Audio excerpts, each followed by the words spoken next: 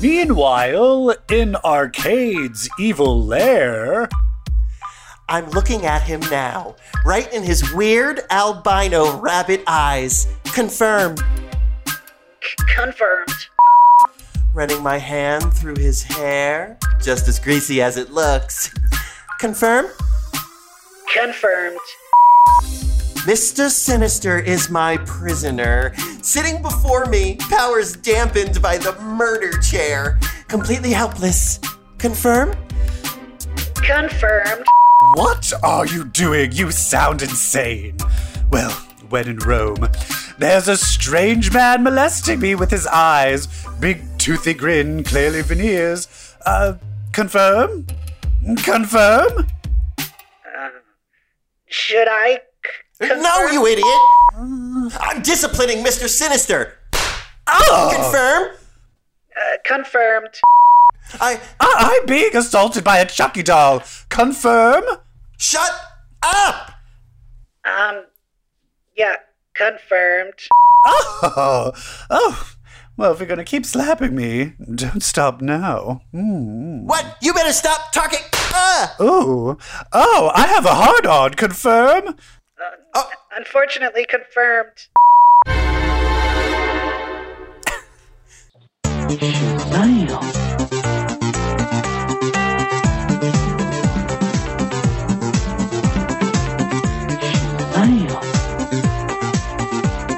Hi, everybody, and welcome to episode 172 of Comic Book Queer's Legacy. I am your host, Unfortunate Boner, and this is our co-host, Evil Jeff. Hi, Evil. Hey, what were we just doing?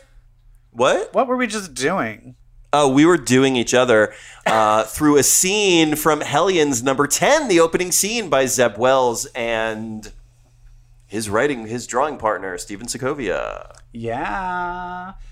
But we'll talk more about Hellions later. I think this is our post WandaVision episode. I know. It's going to be so WandaVision. weird not talking about WandaVision. I recently saw a TikTok, and it was this gay guy, and he's like, yeah, Sam and Bucky, I don't give a fuck. I want more WandaVision. Make more of that fucking show. I don't want that other show. People are not taking it well that it's over. I know. It's okay. As soon as Sam and Bucky get in their first husband spat, we'll be like, oh, this is the best. Yeah, and for you gays being like, no, I want WandaVision. It's like there's going to be so much homosexual tension between them. That oh my God, this is homosexual tension. The series. It'll be great. Yeah, my mom actually just started watching WandaVision, and then she keeps texting me being like, what TV show is this 80s one referencing? I'm like, Mom, I watch these shows with you. God. Well, we have a lot of other stuff to talk about in this interim week between MCU programs. We've got some comic books, and we've got another TV show we want to talk about. Yes, we do. But first, we've got some hot topics, girl. What are you gonna hit? Ooh. Hot topics. Evil Jeff, are you familiar with the big two comic publishers? I believe they're called Maven and BC. Yep. That's right, Maven and BC Comics. Maven and BC have both come out with Pride books. Yay! They just announced there's going to be 2 anthology one-shots. Then what I mean by anthology is little mini stories featuring your favorite queer characters by your favorite queer creators. Now I saw there was Marvel had thing where they were showing some kind of fun pictures of Iceman and Daken and America Chavez. Yeah, so you might be referring to the cover of Marvel Voices Pride #1, which is coming out June 23rd. It's got a beautiful cover by Luciano Vecchio. Nice. Who knows how to draw an LGBTQ plus character like nobody's business. Mm-hmm. But this is everybody's business because it's a publicly published book. The Marvel one will feature creators like Alan Heimberg and Jim Cheung writing a Wiccan Hulkling story. Hello. Wait a minute. When is the last time those two? Is it since? Not for a very long time. Is it since the Since one where Children's Richter? I was going to Crusade. say when Richter got his powers. I just see that the time when Richter got his powers back.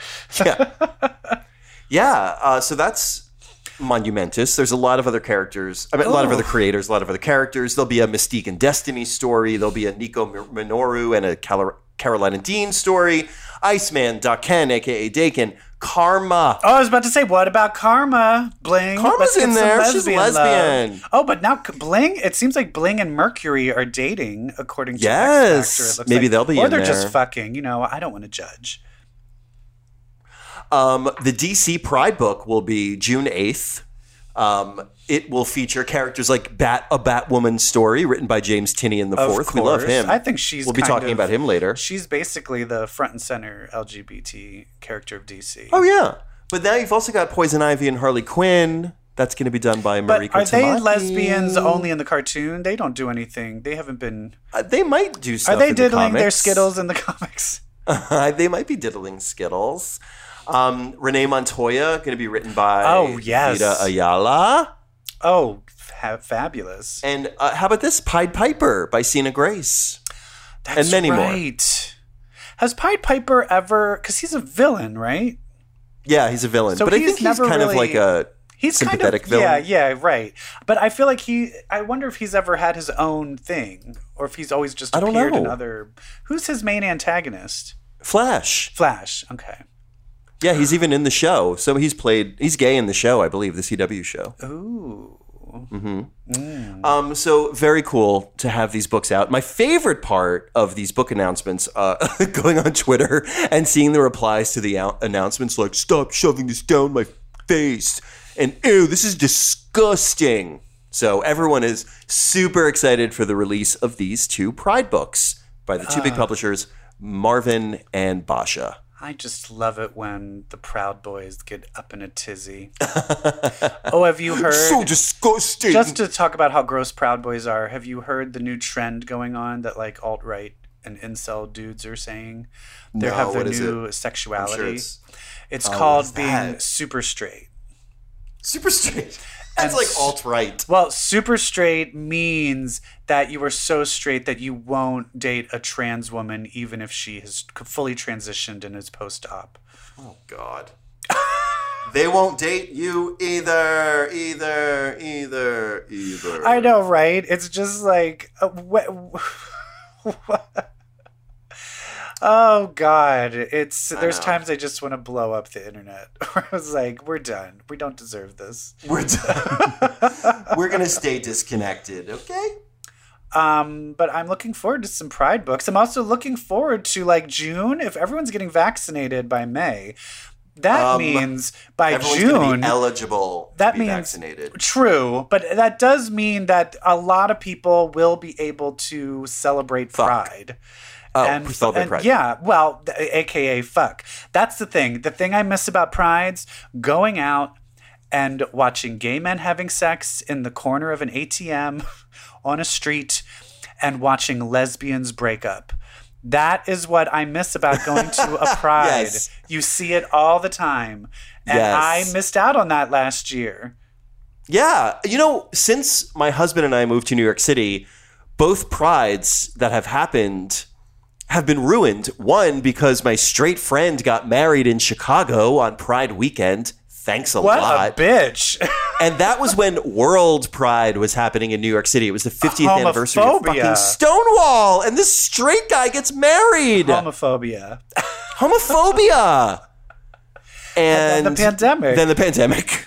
And I'm watching Sam Champion socially distance on TV for the first time. I'm like, when will it end? When will I be able to celebrate Pride? I am telling you right now, we are going to be hit so hard with STDs oh, in the God. summer. It's going to be insane. Oh, my God. Forget it. I'm going to be rife with infection. Rife. Oh my God, I'm going to be like in Who's my got 20s again. It's going to be syphilis? sucking any dick that... All right, stop it. Wait, before we go on, the other thing I'm excited for is the new vaccine clicks that are going to happen, where it's going to be like, Brian, sorry, you can't sit with us. You're Johnson & Johnson. This is like a Pfizer group. Maybe go talk to Ew. maybe those Modernas will talk to you. Ew, I can smell the Moderna on your breath. I can't wait. I can't wait. But know what else I Can't can't wait. I'm going to be like, I made my own vaccine. You know what else I can't wait about? Talking about X-Men. Let's talk about the X-Men comics from the past 2 weeks, because we skipped a week. Yeah. Hit it. I want your ex. All right. We have Okay. We have four four. comics to talk about. Yes, we If have. there was more, they aren't resonating with us, so it doesn't matter. So 2 weeks ago, we got Demon Days X-Men by Peach Momoko and Hellions 10 by Zeb and Steven. And then this week, we got X Factor 8 by Queen herself, Leah Williams, and David Baldione. And then we got Children of the Atom by the aforementioned Vita Ayala and the drawing partner of that book, Bernard Chang. I'm realizing a problem with me with the X-Men What is that? comics. And You this only is going to want come up Moira. in two of the comics. Okay. I feel that the way I approach the X-Men is different than any other comic, any other TV show. And I am so guarded by what you can and can't do with these characters that I logically am like, I should be okay with this, but it still bothers me. Like things bother me. What are you referring to? The Demon One and Children of the Atom. Okay, well, Demon Days is like this offshoot parallel. Like you can't. Exactly, So you don't care? I could not get into it. And I Yeah. was like, I should be able to get into it. But for me, it was just so separated from the X-Men. But then it was just using looks of different things. I mean, do you want to talk about that one first? Let's just talk about Yeah, let's well, just get like into we'll it. breeze by it. Let's breeze through it. So it's Japanese folklore mixed with Marvel. Yeah, and this first instance is X-Men. And so are they just going to... It's Peach Go. And is she just going to do different... So it's going to be like Avengers, Demon Days Avengers, like all that kind of Right. stuff? It's like Mariko is next. And it might... So the next one is Demon Days Mariko, not Demon Days X-Men #2. You know what I mean? And here's my thing, is it just... The reason I didn't like it is I probably would have liked this more if it just completely didn't reference the X-Men. Yeah, sure. I felt the X-Men were just literally like, oh, this person kind of looks like the X-Men. Oh, I'm going to name the Wolf Logan, like, because then the Wolf is Well, it's basically about an alternate take, a Japanese folklore take on Psylocke. And you've got Jubilee and Danny Moonstar in here. Yeah. Japanese kind of takes on that. But other than Jubilee is the closest one that seemed to have the same powers. None of the other ones seemed to have similar power. Like it just was like, it just felt like, and I do like the idea of the main demon being like Venom. Like that's cool. But I just felt like it just feels like someone that looked at pictures of the X-Men and then decided to write a story. Yeah. And that makes me angry. Sure. And that's the thing where I feel like because I hold like the X-Men is like this Bible to me. And that's when, but I also don't like I'm turning into those annoying incel guys that are like, no, Star Wars, you can't fuck with that shit. Like, I don't want to be that, but that natural instinct is coming out for me to be like this. Great. I thought it was a lovely story and I enjoyed the loose ties to the X-Men. Okay, Hellions #10. Hellions #10 is something I'm very excited to talk about. The Hellions have been kidnapped by Arcade and Mastermind. Yes. And do you know what this issue reminded me of, Evil Jeff? What? Every other arcade This issue story? reminded me of my favorite, what? Every other arcade story. No, this issue reminded me of my favorite single issue of a comic book ever, Uncanny X-Men Annual number 11, where everyone the got their X-Men go biggest into the wishes. Citadel and fight Horde, and you get to see everyone's wishes and Yes, dreams. we've actually we have talked about that episode in depth on this very show. and Hellions reminded me of that because we each go into like their dreams and their fears. Yes, we did. And I like it. And Alex Summers, he's got some issues. let's say he's a bad boy. I will say and he's going to get spanked. the thing that's the best about this book is it really takes like what happened with Alex Summers throughout his entire life, and they're like, you have to be on this team with villains because you're fucking insane. And he's You're like, fucking no, insane. I'm not. And just time after time, it's like, no, he's probably one of the craziest people on the team. And I am here for it. I love it. The only thing I feel that they're so obsessed with Madeline and everything, I do wish that they would bring up that he was like married and had a child with Wasp. Like, I wish they would bring up some of the Uncanny Avengers stuff. Yeah, Because that's a yeah. whole other thing of ripe of fucked upness. Because that's where he Right. became Axis and became evil, was through that. Yeah. Anyway. Yeah, they did live in like an alternate reality, right? Yeah, they And had a child. And the one Yeah. where, wasn't it the one And where they had to let it Magneto go. had like a whole other planet or some shit? Yeah. The fuck? Well, each of these Hellions, they get... So Psylocke is with her daughter, but she is... So it starts off in like a good place, and then it slowly becomes a nightmare for each of these characters. So Psylocke's with her daughter, but then there's kind of a mojoed out killer Betsy Braddock stalking them. Yeah. Grey Crow's in the middle of war, and he's killed a bunch of people, and he's being told what he did was a good thing. Empath is at dinner with his mom, and you've got all of the people he's always the people he's hurt at dinner with him. My favorite, Wild Child, getting a dream where he's the alpha compared to Wolverine and Sabretooth. Yeah. And so on and so forth. Nanny and Peter with a bunch of kids. Nanny and Peter with a bunch of mutant kids, and of course, Alex with Madeline Pryor. Yes. And it's basically Arcade has just enhanced his murder world by having Mastermind. It's all kind of looks like it's like mannequins, and it's like kind of like the Danger Room enhanced by Mastermind. Yeah. Yes.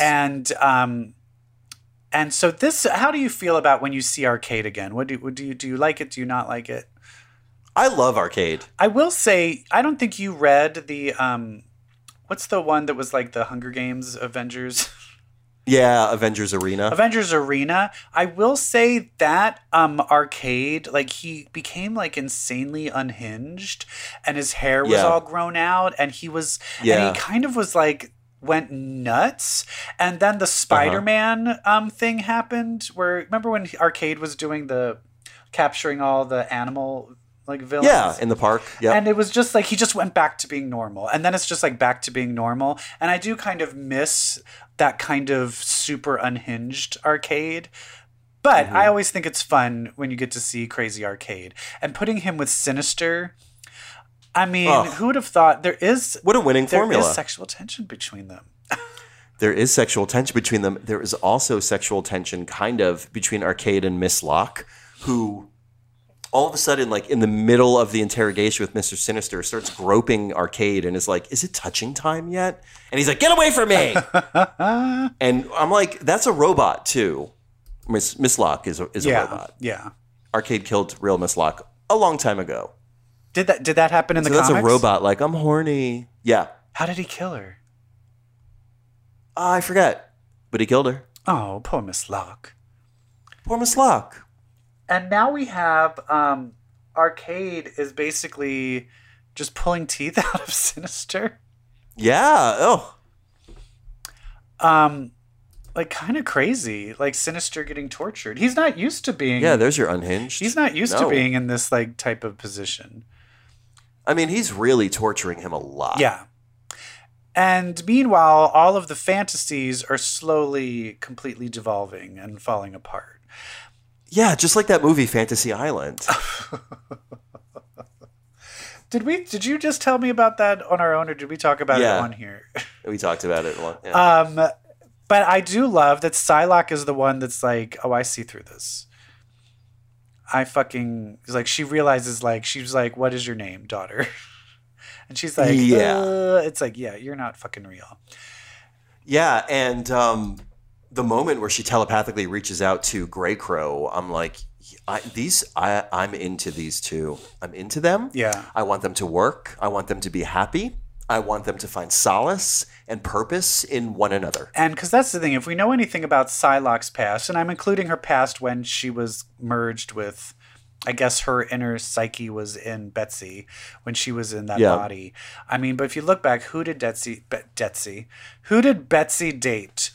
She dated Sabretooth. She dated Archangel. Like, she likes a bad boy. Danger. She likes a fucked up bad boy. So her and Greycrow would make sense. Yeah. And he's an honorable man too, though. Yeah. Yeah. Well, I mean, now maybe. He's trying to be. We still have to Lord remember. But I think, it was Harpoon. Because I do like that it was showing when Greycrow was seeing the people he killed, it's the Morlocks. And there's that girl who, like, could turn paper thin. She's kind of like the first Tommy. It's the first Morlock you really saw killed in the Morlock Massacre. Yeah. And I kind of like that, where it's just like, oh, he's haunted by this.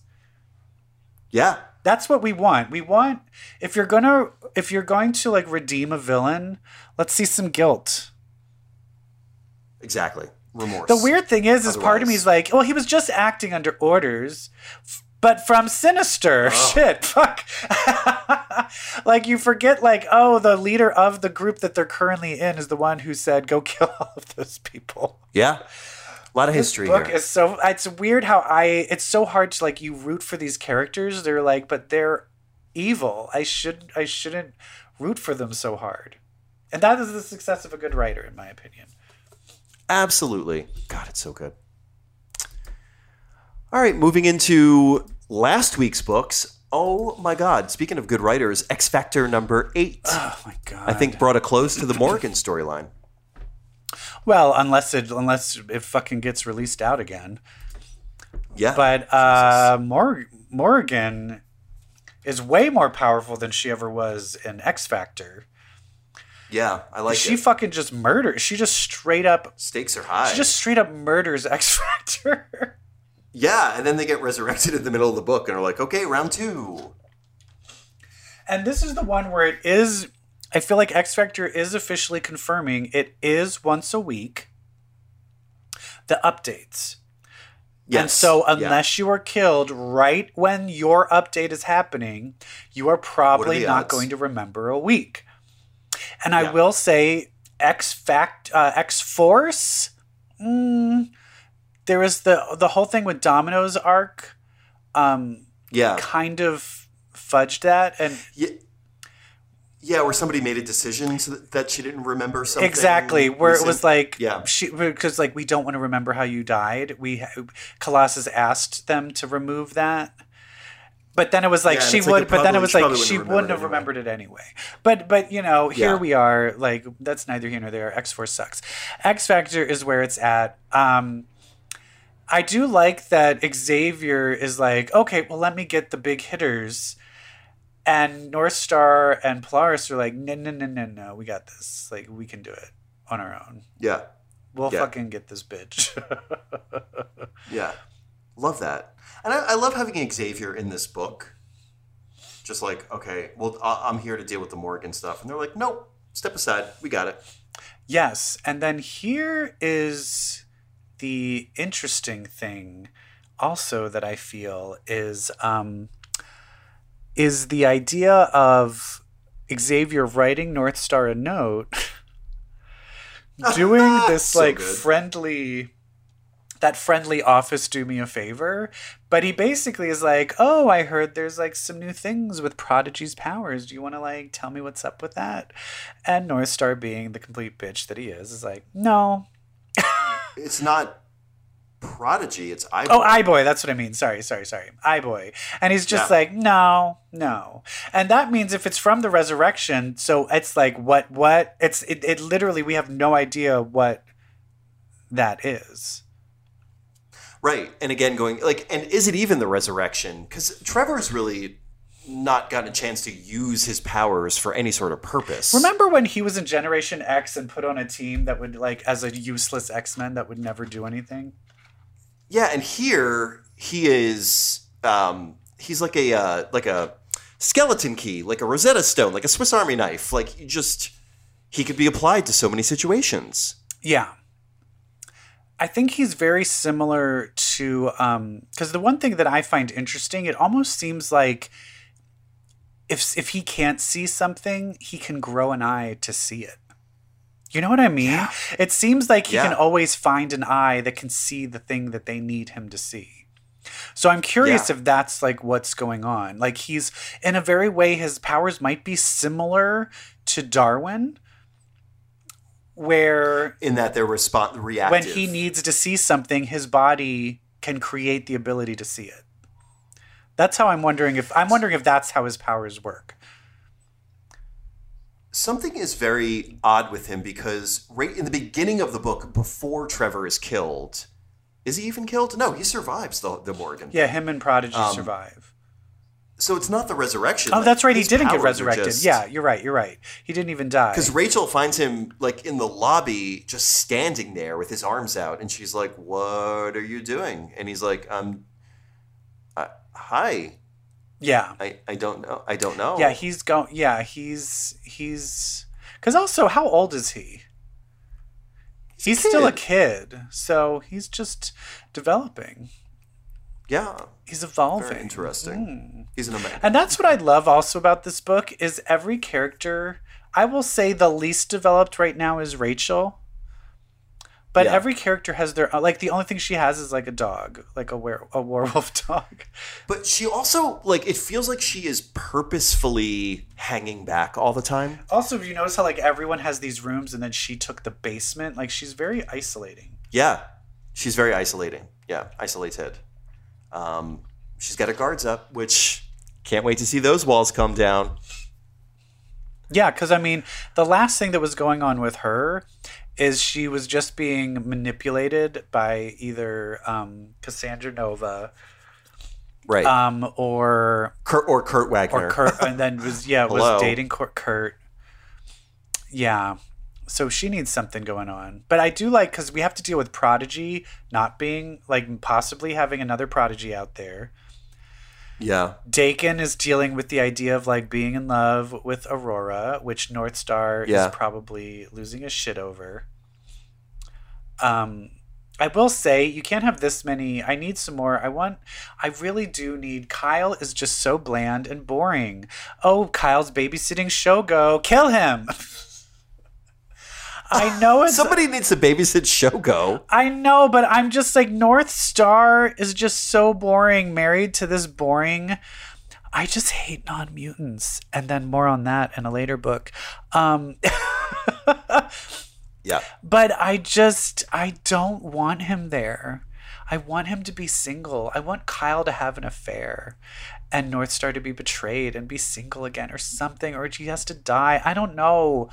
I'm just over Kyle. It's hindering Northstar's growth as a character. Yeah. Well. And I will say this, you don't have to kill Kyle. I was always wishing for him to be dead. He doesn't have to die. He can just go away. Make him a mutant. Oh, he can be like, I was a mutant all along.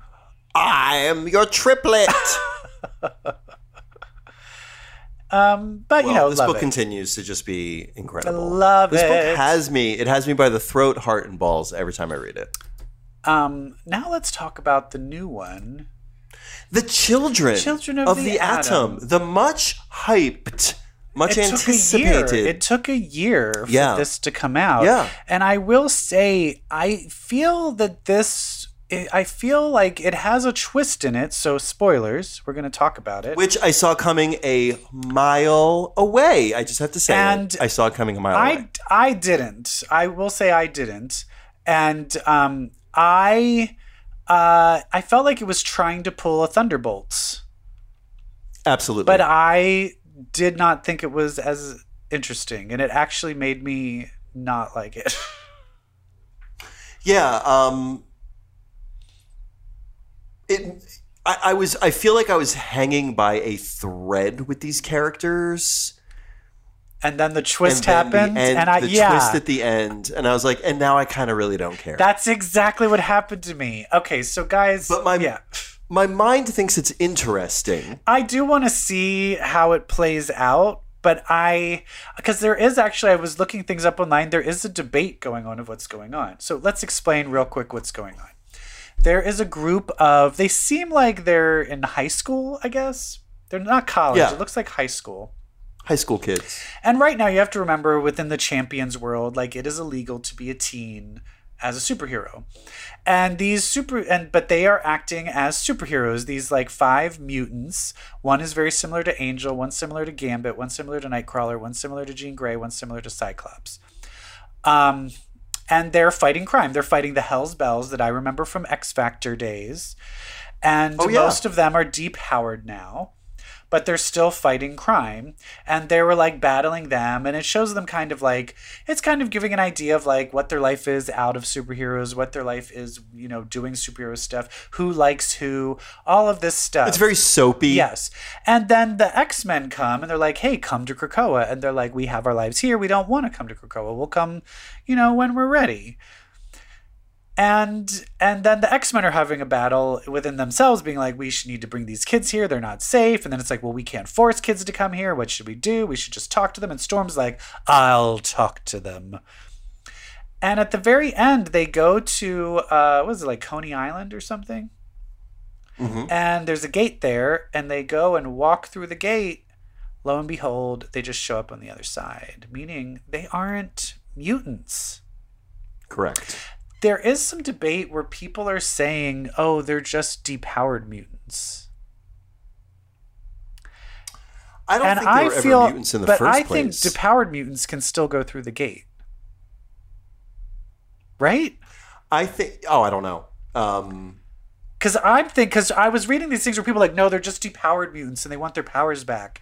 And I was like, they're too young. There's nothing to indicate I was like, they're that. too young. Like they would have just gotten their powers if they're just teenagers, right? I think they're. I just think they're not mutants. I think they're super delusional fan people that want to be mutants. And I think they just believe that, like, if they believe hard enough and if they play the part, then life will be like, congratulations, you're mutants now. Because you've blood, sweat, and tears it your way in. And for me, I do think that is interesting. Like these fanboys and girls that are so obsessed with mutants that they want to be mutants and they're trying to emulate them and be mutants. I like all that. It makes sense. But for me, I'm like, now that I know the twist, I just don't see where this is going to go forward. I don't see how it's going to hold my interest. Exactly, yeah. and be interesting. Like, where is it going to go? Because in the end, we saw what happened to Franklin Richards. They're going to be like, oh, you're not a mutant? Fuck all the way off. We don't give a shit about you. Okay, so then you're not part of the X-Men. And if you're not part of the X-Men, I'm not going to care. Which I said before, I was just that thing of like, well, it's X-Men adjacent. It's kind of X-Men. I'm like, no, if they're not mutants, then I don't give a shit. Yeah. And I hate being that way, but I feel like you're kind of on the same page as me. So I don't feel as bad. No, I am. Like, I was like, oh, like, I knew as soon as they walked through the gate. I was like, they're not mutants. And then it happened, and I was like, so, like, I haven't been hooked into caring about these characters enough yet. I'll, of course, keep reading the book. I've got the utmost faith in Vita. We're starting off in the negative, though. Like, I think... Well, I don't know. I was just like, I'm wondering what would have happened if they held this twist for, like, issue 6. That would have been dope. Or would I have been like, you made me read 6 fucking issues? Right. I do love Daycrawler. Yeah. I like him. He's so cute. But also, how is this bitch, if that girl is just making all these suits with the power, like, how? Right. That's pretty impressive that you can make a telepathy helmet. Like a telepathy helmet, and right. like a teleporting device. And I would be like, if you have that, why don't you all just have all of those things? How about everybody have the telepathy helmet and the teleporter and the I-beams? Right. Is it And the possible? Is it possible that they really are mutants, and for some reason they just can't go through the gates? That's I think people are holding off of like, we don't know what the reason is yet. And I will say, because there are people like Kitty Pryde who can't walk through the gate. Like, she literally can't phase. But they're solid. I mean, I don't want to get into the semantics, but they're solid for her. Yes, exactly. It's different. It's a different thing. Like, she literally cannot pass through it. Exactly. These folks just pass through it. They just don't wind up on Krakoa like in a human. Exactly. And that's why I feel that depowered mutants still can go through the gates. Yeah. So it just means they're not fucking mutants. And then I just have one more thing with this. Where is fucking Moira McTaggart? It's been fucking, it's been a whole pandemic has happened and we haven't seen this bitch at all. Well, that's why she's quarantining. They need to bring, it's like, we need some fucking Moira. Like, now. I'm sick of it. My friend got the Moira action figure. I love it. I would like make her dance around my desk going, "It's not a dream if it's real." That's the thing, Charles. Okay, Children of the Atom. I'd rather if they're going to do a new X-Men book, I'd rather it be about like Dazzler, you know. Yeah, about mutants. Or a mutant. Yeah. Yeah. And I do think it is also where it's, and the other problem I have is that we are Gen X and this was written for Gen Z. It's very like, yeah, the youth of today and social media and all that stuff. And I'm just like, ugh. It's very TikTok-y. Very TikTok-y. I do love when Daycrawler is in the middle of a fight and he just goes, blah. Yeah. I like that. Yeah. But that was about it. And I will say it's written well. Yeah. I just don't know where it's going. I'm more having premise problems than the writing. Agree. Well, that's enough about the X-Men. Enough. Are there any other comics that you would like to relay to me? There's one that I think came to a close, so let's devote our next segment to just it. Hit it. You gotta get a comic if you wanna get ahead. All right. It's been a wonderful, amazing journey. 15 issues. Where something was killing the children. Something killed a lot of children. Some things killed a bunch of kids and some adults. So it seems like James Tynion IV, Something is Killing the Children, is ending with the last issue, issue 15, unless the book is going to keep going and introduce a whole new story arc. We don't know. It seemed very final. It seemed very final, but I feel like, isn't this book very successful? Right. Isn't this book going to be turned into a TV show? But he probably also writes a bunch of other things. Does he even have time to write more of this? He's writing Batman. He's writing Batwoman. DC Pride. My God. Sorry. Are you okay? Sorry, I just dropped my phone. Oh my God. So Something is Killing the Children. Number 15. Certainly a final element of some kind. So we just wanted to take a moment to look back at, I think, one of our favorite, most recent series. Yes. Especially where it is very hard to, tell a story differently that we haven't heard before. And also to do something that is both intriguing, mysterious, and also like frightening and scary. Very scary. And that's the thing is, I think always the scariest thing, which is what made, I think, the first It so scary, is when the victims in the horror movie are children. It just, it automatically raises the stakes to a terrifying level. And like adults can't see it kind of the supernatural killing of children. Yes. You know, we've got it. We've got Nightmare on Elm Street, if you want to substitute kids with teens. And we've got Something is Killing the Children. All horror properties where those fucking adults just won't listen. Yeah. And also... Classic trope. And I do think, this is the problem, like, I love the MCU, but we are stuck in this, this trope of, oh, there's kind of like this rapscallion, but he's the chosen one, and then he has to go on the hero's journey, and it's always the same. And this one is just completely different from that. Like the main character, she's already gone through her hero's journey, and she shows up like just as a badass already. You know what I mean? Like, and she's also like, she's kind of an asshole. Yeah, you don't dislike her, but she's a jerk, and it's hard. It takes a good writer to make a jerk a sympathetic protagonist. Exactly. But she is Erica Slaughter, one of the more iconic comic book protagonists to come around in a while. And in the end, she finally, like, kind of single-handedly kills all of the monsters. And the other horror thing, which is just so fucking depressing, is the guy, his storyline is he has to go to jail for all of their murders so that Erica Slaughter's cabal will murder the whole town. Yeah, so he serves as a scapegoat so that there's an explanation for these murders rather than leave them unexplained, leave them people open to discovering that it was monsters. And the cabal was going to kill everyone in the town to avoid that very discovery, but that discovery doesn't need to happen now. And that is, can you imagine being that town being like now someone who's probably known as the worst killer and will probably get the death penalty? Yeah.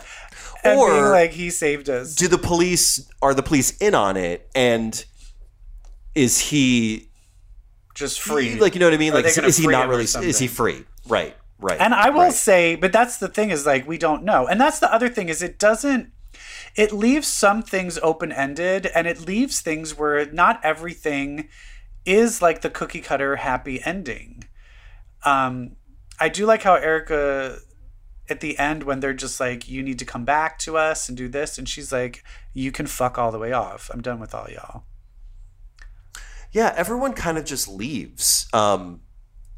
They, like, our main characters go, they all move on to something else. They leave everything behind and just go somewhere else after this tragedy.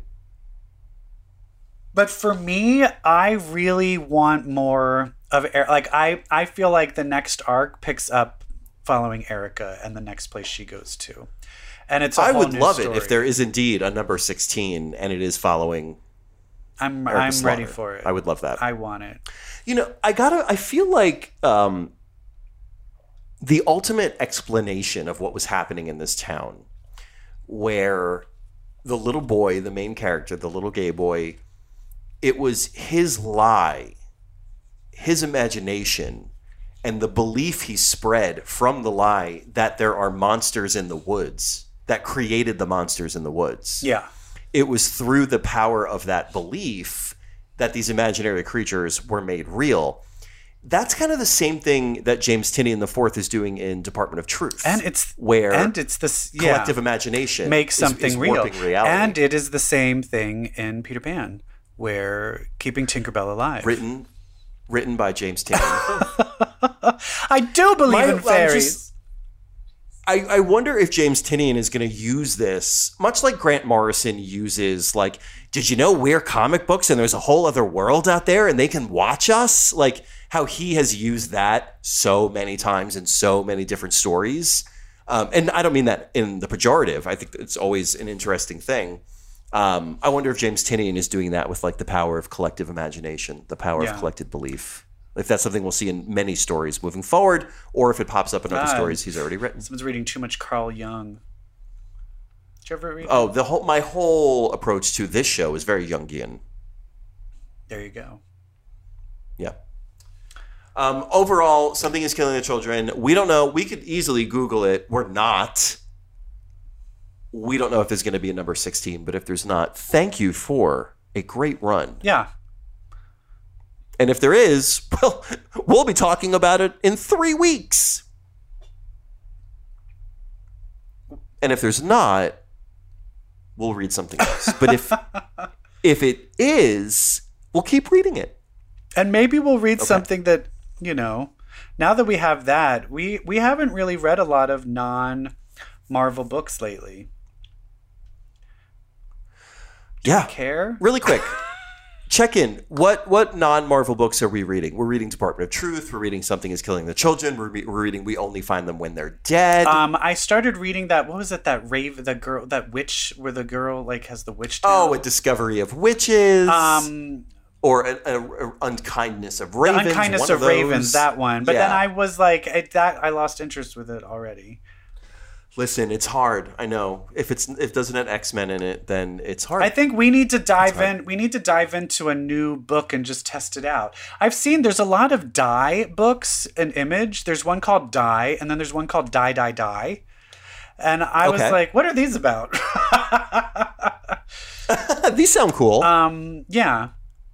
I feel like I need to expand my horizons just a tiny bit. I will say I do read. That being said, I read a shitload of graphic novels that I don't talk about on here.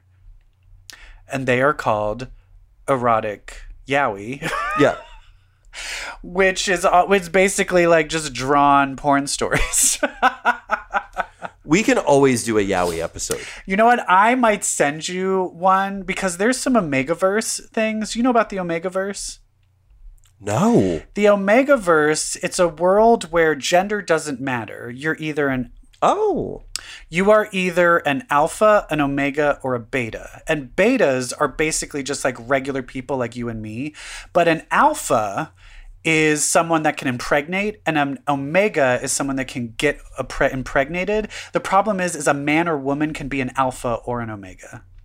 So it's a world where a woman can impregnate another woman, and a man can impregnate a man, or a woman can impregnate a man. And so in this world, the betas just date each other, but the alpha and omegas can only date each other. And there's this weird, and so there's all of these graphic novels, there's regular novels, straight novels, gay novels, all written in this Omegaverse world. And I just find it very, at first I was like, ew, male pregnancy, stupid. And for the most part, it's very stupid. But there's one that I read where it was actually kind of interesting and good. It's very, very, but isn't that insane? It's insane. It is insane. Yeah. And it's and that's the thing is these graphic novels, they'll be a full-on amazing romantic story, but then it's all right, for the next 2 chapters, he's just gonna fuck his ass for 2 chapters, full graphic, and you're okay, let's get back to the plot. Okay, nope, they're still fucking. Okay. Wow. I do find it where I feel like I'm that person who reads Playboys for the articles, where I'm literally fast forwarding through all these sex scenes. I'm like, yeah, he's fucking with the ass hard. He's going to come in his mouth. Okay, now they're going to talk about their feelings. Oh, who hasn't fast forwarded 80% of porn to get to the good part? Oh my God. Fast forwarding through porn. That's not a thing. That real, people, their idea of fast forwarding through porn is just clicking further in the timeline on the video. Do you remember VHS porn, where you literally had to fast you forward. had to just fast forward? Oh my God, that's why for a while I really only jerked off to blowjob scenes because it just took too long to fast forward to the sex part. Yeah. That's why for so long when I started having sex, I started yelling, too slow, because I was used to the fast Yeah, you were just All right, let's fast forward to our TV segment of this show, shall we? Yes, hit it. Someone who'll watch superhero sci-fi stuff with me. Over me. Told Brett I'd watched something, and there's some times where I watch something and I immediately am like, I feel like Brett needs to see this. Oh my God. I was like, I just feel like this is something Brett would like be into. And I just was like, and then of course, You know me so well. and then I was like, of course, as you're watching it, you start texting me at every moment where I was like, Brett would like this. Brett would freak And out then at you're this like, moment. what is happening? I then send you a text going, what the fuck is this? Yes. So you instructed me to watch Servant, produced by M. Night Shyamalan on Apple TV Plus. And we are 3 episodes into this TV show, and we will talk about it. Yes, it's already in the second now. season, so we're definitely behind. Oh, it is? There's a second season? Yes, we're like way Oh, far dear behind. Lord. They're not that long. They're only like 40 minutes or so. Yeah, 36 minutes. Yeah. So let's talk about the premise. We start with a couple. The wife is played by the delightful Lauren Ambrose. Playing a very different, like she's usually plays the kind of badass, like, you know, Claire from 6 Feet Under. Very different character. She's channeling like psycho, like non-campy Psycho Beach Party. Oh, yeah. That's- So and her husband, I don't know who plays him, but her husband is like a food and wine snob. He's a celebrity chef. Seems a little depressed, a little out of work. He's working from home when he is doing things. He seems overly like lazy and just generally kind of a jerk. Yes. But where Lauren Ambrose is like very in. type A and is like, She's very type A, very tightly wound. and she feels like she's hanging by a thread. It feels like she's about to have a nervous breakdown. Yes.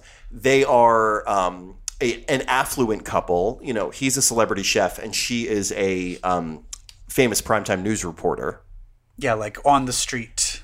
Like on the street with Debbie Laveau. Yeah. I don't know what her name is. And I want to get into that in a little bit. But they are hiring a nanny and they are very excited to welcome this nanny for their baby. yeah. And so they bring in this like very plain Jane looking girl whose name is escaping me. We'll call her the nanny. Leanne. Wait, wasn't it Leanne? Leanne. Yeah, Dorothy. Leanne is Dorothy like what? is the wife, and Sean is the husband, and Leanne is the Right. nanny.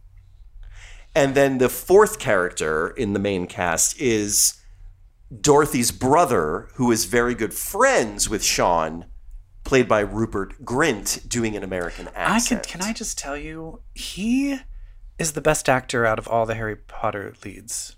Oh, I think he's great in this. He is so good, and his American accent is so pitch perfect, and like So good. And it is one of those things because you know how I feel about what's her name from Beauty and the Beast and Harry Potter? What's her name? Emma Thompson. She's Emma horrible. Watson. You say Emma Thompson. She was Watson. She was the weakest part of Little Women. She is a bad actress. And what's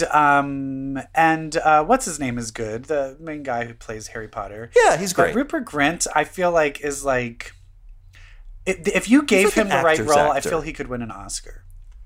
Yeah, he's fantastic. His character is he's like really snarky, Kind of a drunk. New Yorker, kind of a drunk. But I do love that just like, and then the two redheads are like brother and sister. Like they look like they're brother and sister. I love it. I love it.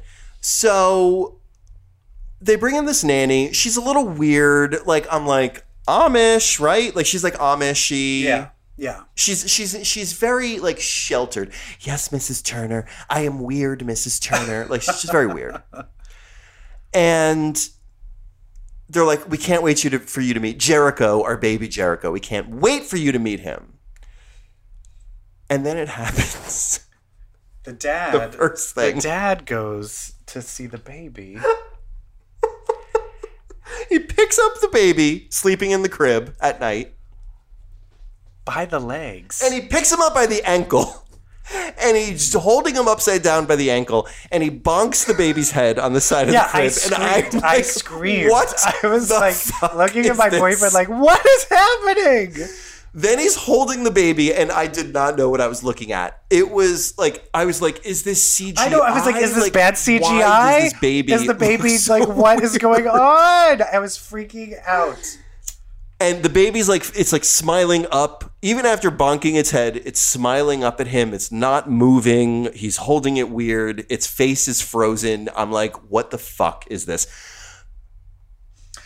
And then he says to the nanny. No, wait. Before he starts talking to her, I'm like, is the she's, baby like, real? picking But it then up. she's taking care of the baby and changing the diapers. And I'm like, I like, guess oh. I guess it is real. What? I guess the baby's real. I was What? so confused.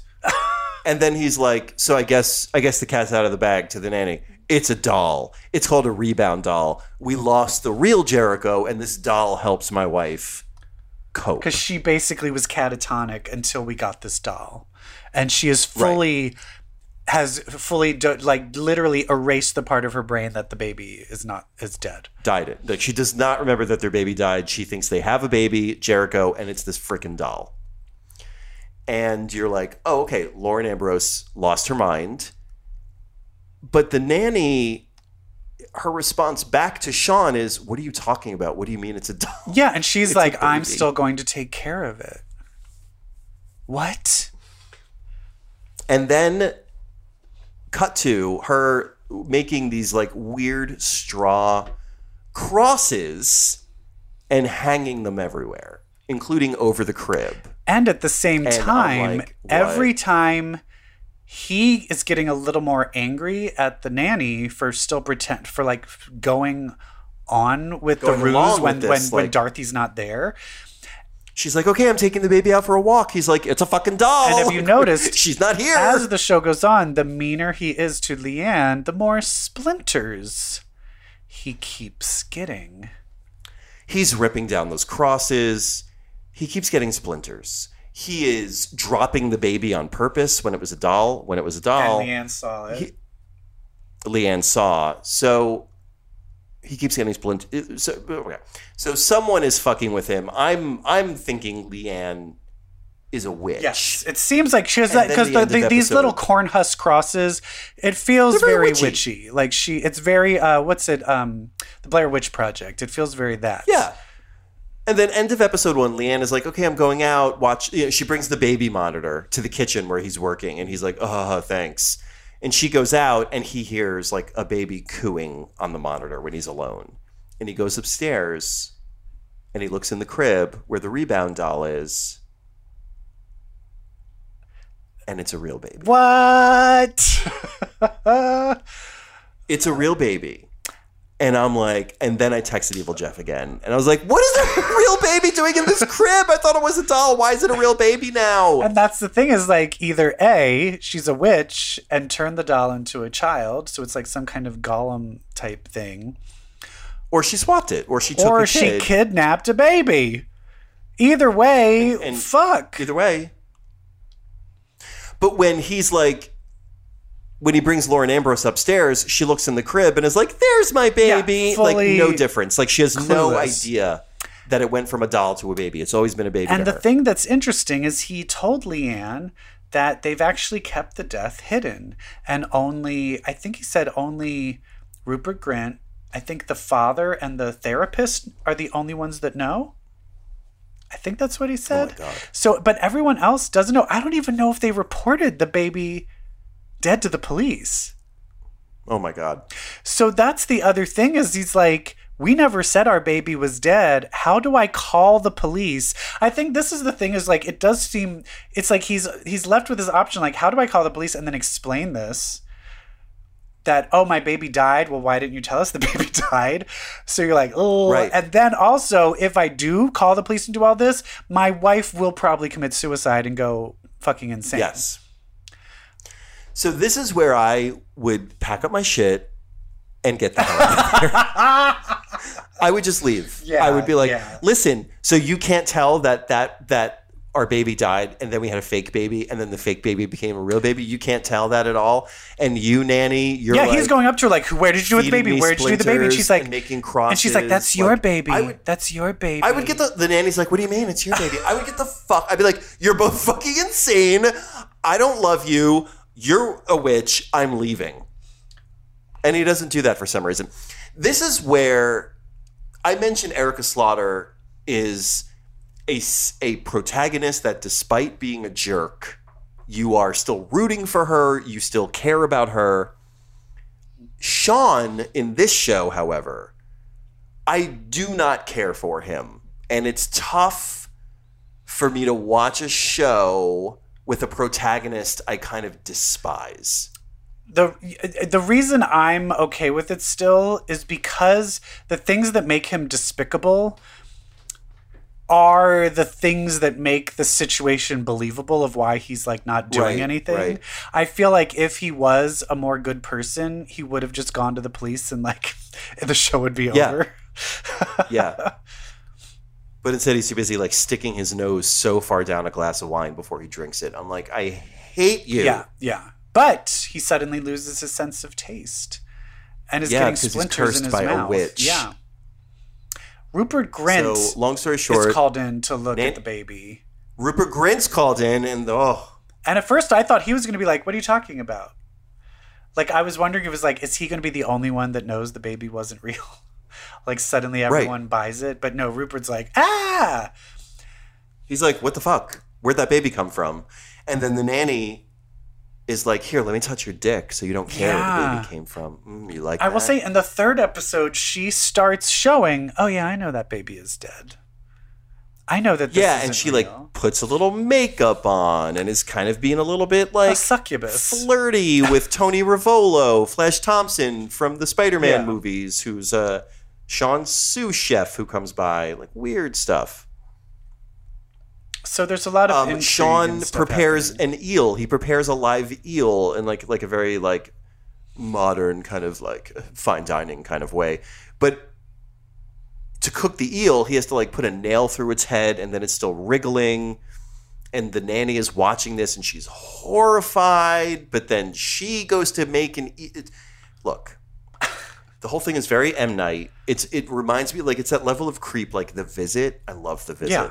I love The Visit. And here's the thing with M. Night Shyamalan is that the danger is, you know, it's leading, because I will say this, I talked to my friend and he said, oh, did you get to the big twist? And I was like, yeah, the baby is in there. Yes, like four of them. And he just went, no, that's not what I'm talking about. So it's like, oh shit, there's still more twists coming. And that's the danger with M. Night, is it can be like, I love The Visit. Oh, I just realized that's Catherine Hahn is the mom in that.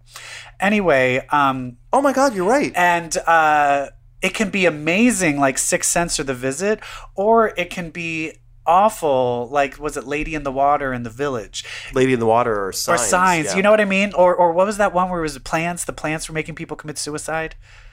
The Happening. You know what I mean? So I'm watching but then this. you've got other good ones like The Village. I'm watching. Oh, you like The Village? I like The Village. I thought The Village was like maybe middle of the road of all of them, but I just guessed the twist ending like after me like too. 10 minutes. In the theater. I turned to my friend and went, car. And then like when she was climbing the wall, I was like, car. Yeah.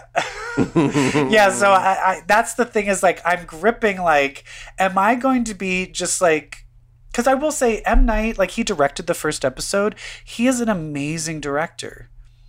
Like, he sets up tension and creep and everything so well. But then he can, like, have an awful twist, and then you're like, like, you just gave me blue balls, asshole. Like, he's edging me and then just stops. Well, what do you think the twist is? My theory is, I think the baby didn't. He said the baby like died of SIDS. I think either him or Dorothy like killed the baby. Ooh. Or something like that. I think there's the reason they really didn't go to the police is because they did something to that baby. That's me just fully guessing. Yeah. Because also he seems like a villain. I honestly want this to go where he is the villain and you're kind of on the witch's side. I want this to be like that the nanny, Leanne, is actually like a force of good, and she's aware. And we do find, and she's punishing him. They finally looked her up and went to like her hometown and found her grave. So it's like not her. Oh, she's stolen identity. Yeah. Oh my God. But I do like this because this show also, the thing I like about it is we still don't know whether or not it's supernatural or not. Exactly. And that is like a fun thing where it's like, this still could just be a normal show, or it could be a sci-fi supernatural thriller. We don't know yet. Two things I want to comment on. One, Lauren Ambrose, her character, when she's in her like newswoman persona, when she's on camera, she does this incredible thing when she signs off. Like they've showed it like 3 times now. You know, she'll be reporting to the camera on location at this tragic thing that happened. And then she'll sign off, you know, here for KTL News, I am blah, blah, blah. And she does this like head tilt and head shake as if to say, oh, can you believe this? And I just love that touch for a newswoman character. Yeah. The second thing is this movie, supernatural, not supernatural aside, reminds me very much of The Hand That Rocks the Cradle. Oh, yeah. Which and Rupert Grint's character reminds me very much of Julianne Moore's character from that movie. So let's just say I don't like Rupert Grint's chances of surviving this season. I mean, shall I spoil it that I've seen in the poster for the second season he is in it? He is in it? It looked like it, yeah. Oh, good. So, I don't want him to die by greenhouse glass. I don't want that. Poor Julianne Moore. Remember she was in that and that awful Madonna Sex Basic Instinct ripoff movie? Oh, Body my of God, yeah, Evidence. with the candle wax. Body of Evidence. Yeah, that starred Julianne Moore too. Oh my God, and Benny and June. Oh, yeah. God, she was in some clunkers before she was like, no, I'm amazing. Yeah. Yeah, I think her first movie where she was like, no, I'm amazing was not Magnolia. Well, Safe. What was? Did you ever see Safe? With Todd Safe Haynes? was great. Yeah. What am I thinking? L.A. Stories. No. Oh, it's like Shortcuts. Shortcuts. Yeah, that's the one that put her on the map. Her vagina. Yeah, well, she went full She went beaver. She went full bush. bush. Anyway, that's how Anyway. you know this show is gay when the only vagina we talk about is Julianne Moore's. That's right. And I want bottomless Rupert Grint, and I want big fiery bush, just like Julianne Moore in Shortcuts. Today's episode is brought to you by Gingers. Oh, well, I'm going to keep watching. You know, protagonist I cannot connect with aside. I will certainly keep watching. Yes, I'm definitely like it is in that thing where I'm like I really need to see what happens next. I need to see where this is fucking going. Is it going to end up being like a goddamn American Horror Story where I'm just like angrily being like, oh, what happens? This fucking piece of shit. Oh my God. Have you heard where American Horror Story Season 10 takes place? I saw some pictures of Macaulay Culkin. Yeah. Where is it? P-Town. Oh, is it like a gay? I think it's a zombie outbreak in fucking Provincetown, and I am 1,000% here for it. God, does it have? But they're not zombies. They look like the bad guys from Dark City, like Mr. Sleep and Mr. Candle and Mr. Book, like those dudes. Right. They also look very Nosferatu-ish. Long story short, there's like dark humanoid creatures let loose in Provincetown. And Macaulay Culkin is there partying. Like, what else do you need in his show? A lot. I need Sarah. Well, who's Sarah Paulson in it? She's in it.